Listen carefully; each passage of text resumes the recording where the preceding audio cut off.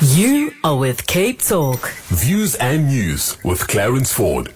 It is 11 minutes to 11 o'clock and a warm welcome to DJ Ready D.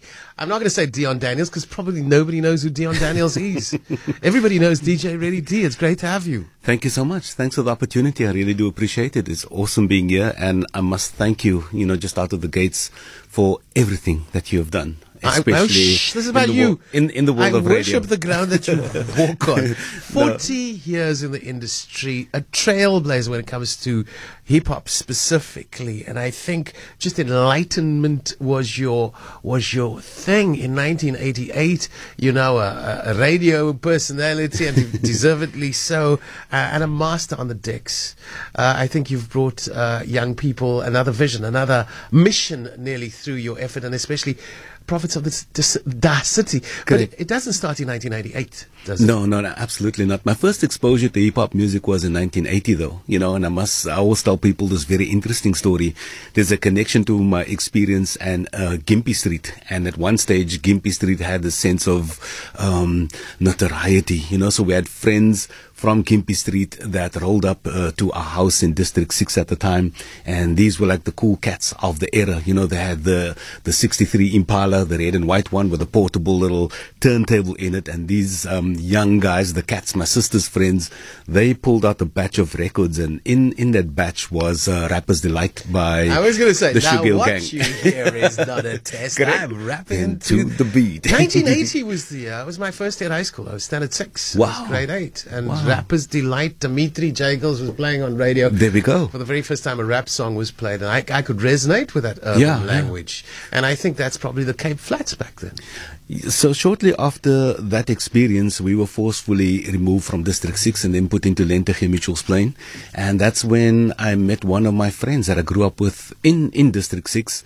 And he was fortunate enough, to have a video recorder, in fact, his family, and he recorded all these interesting videos and the music videos and all these kids doing interesting movements, from TV. And that's practically how we started getting into the culture. For me, I didn't know where the journey was going to take me. I could relate to the kids I saw in the music video. And of course, this was all videos and music coming from the United States. We didn't even know this thing was going to be called hip hop. For me, I was one of those typical hyper kids from District 6, from the Cape Flats, and we went to kung fu movies, the karate stukke, the boss karates. Correct. So we did the somersaults and we did all this weird things, jumping out of the trees and doing all these things. And when I saw these movements, I thought it's a kind of martial arts and gymnastics done to this interesting sounding music, which was known as breakdancing at the time. And in this music video, I saw these DJs scratching the vinyls, and I could relate because I was exposed to the hi-fi with the turntable on it and the records and all of this, and the graffiti on the walls and all these things. And as a young kid, that just blows your mind. And I was drawn in ever since. Look, it's not fate. It wasn't as if the universe would deal you this hand. Your Topi also. Your father had a big role in a life of music, I have no doubt. Yeah, definitely. Music was your life from birth, probably from before birth. And that's the beauty. Actually, I gotta agree with you on that one. And growing up in District 6, that was a community that was driven by music. So thankfully, I was exposed to everything from disco, reggae, Klopse numbers. Is that was your dad? Correct. Yes, the choirs that used to come around on Christmas. Can I mention his name? Ibrahim William Daniels. Issy. Oh, that was Shaheen's dad. I mean, I'm getting it mixed up now, but there was music all over, right? Correct. Okay, Mr.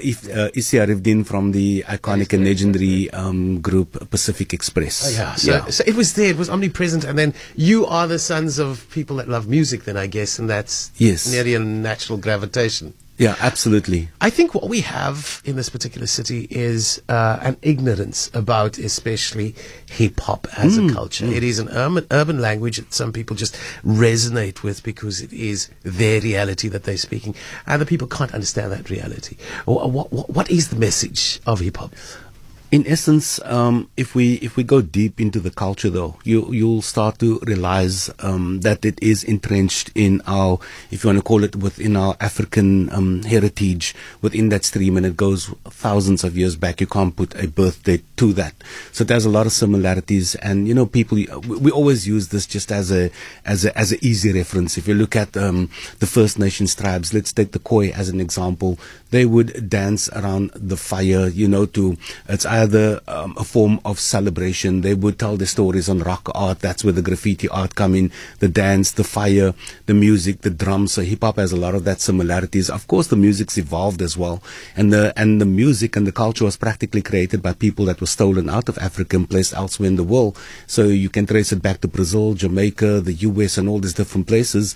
And for us coming from here, I think just by default we grew up with that already in our genes, because before the music came along, we were already rhyming in some form or fashion. Kyk op, just a pop, kyk af, just half, just laugh. Your opa ry die aeroplane, sy broek val af in die Mitchell's plane, and all the klops and moppies. There was always some form of rhyme and rhythm. But there's also slave in the ancestry. 100%. So the culture in the US in the late 60s, moving into the 70s, it comes out of similar conditions that we experienced on the Cape Flats, with apartheid, division, oppression, suppression, and all these different things. And I think that's probably why we could relate. As it evolved and as it started to hit the mainstream, it started to go through the motions, in terms of how the industry would interact and engage and how they would shape it as well. So for us, we were lucky because during the dark days of apartheid and the state of emergencies, we gravitated toward the black consciousness aspects of the culture and the educational aspects of the culture. And the anti-racial aspects. 100%, yeah. Not non-racial, anti-racial, have no doubt about that. My guest is DJ Reddy D, 40 years in the industry and a major contributor, trailblazer to especially hip-hop culture in this particular city. When we're talking 1988, the formation of Prophets of the City, Da City, it was very busy on that front. There was Black Noise, there was a lot of stuff, and I'm not hearing, or maybe I'm just listening to the wrong stuff right now. Maybe I'm just getting old and out of the picture. I don't see the kind of activity that was happening all over the city back then when you guys were doing your thing. There's a lot of people putting in the work and the effort to make sure that we are able to preserve the history and the heritage and tell the story. Specifically in Cape Town City, there's a national ignorance, I would say. The South African Hip Hop Museum is on its way up at the moment, but the facility is up in Joburg, so they're doing all the necessary research. We have lots of academics that have done deep studies, into the culture, into the music and all these and all these different things. And I still feel, once we actually understand the journey and the story, more people will start to embrace it. Okay, because I'm worried about museums. It's like after the fact.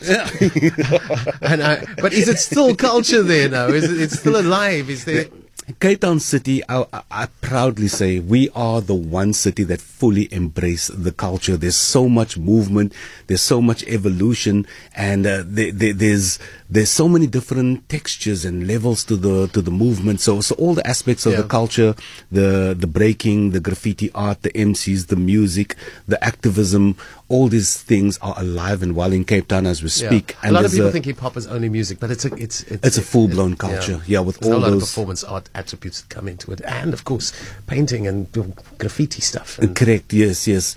And for me, the thing that excites me is what we regard as the fifth and most important element is the element of knowledge yourself. Going out there, building yourself as a person, getting yourself educated. We have to wrap it up. We're celebrating 40 years of DJ Reddy D. He's in the studio with me.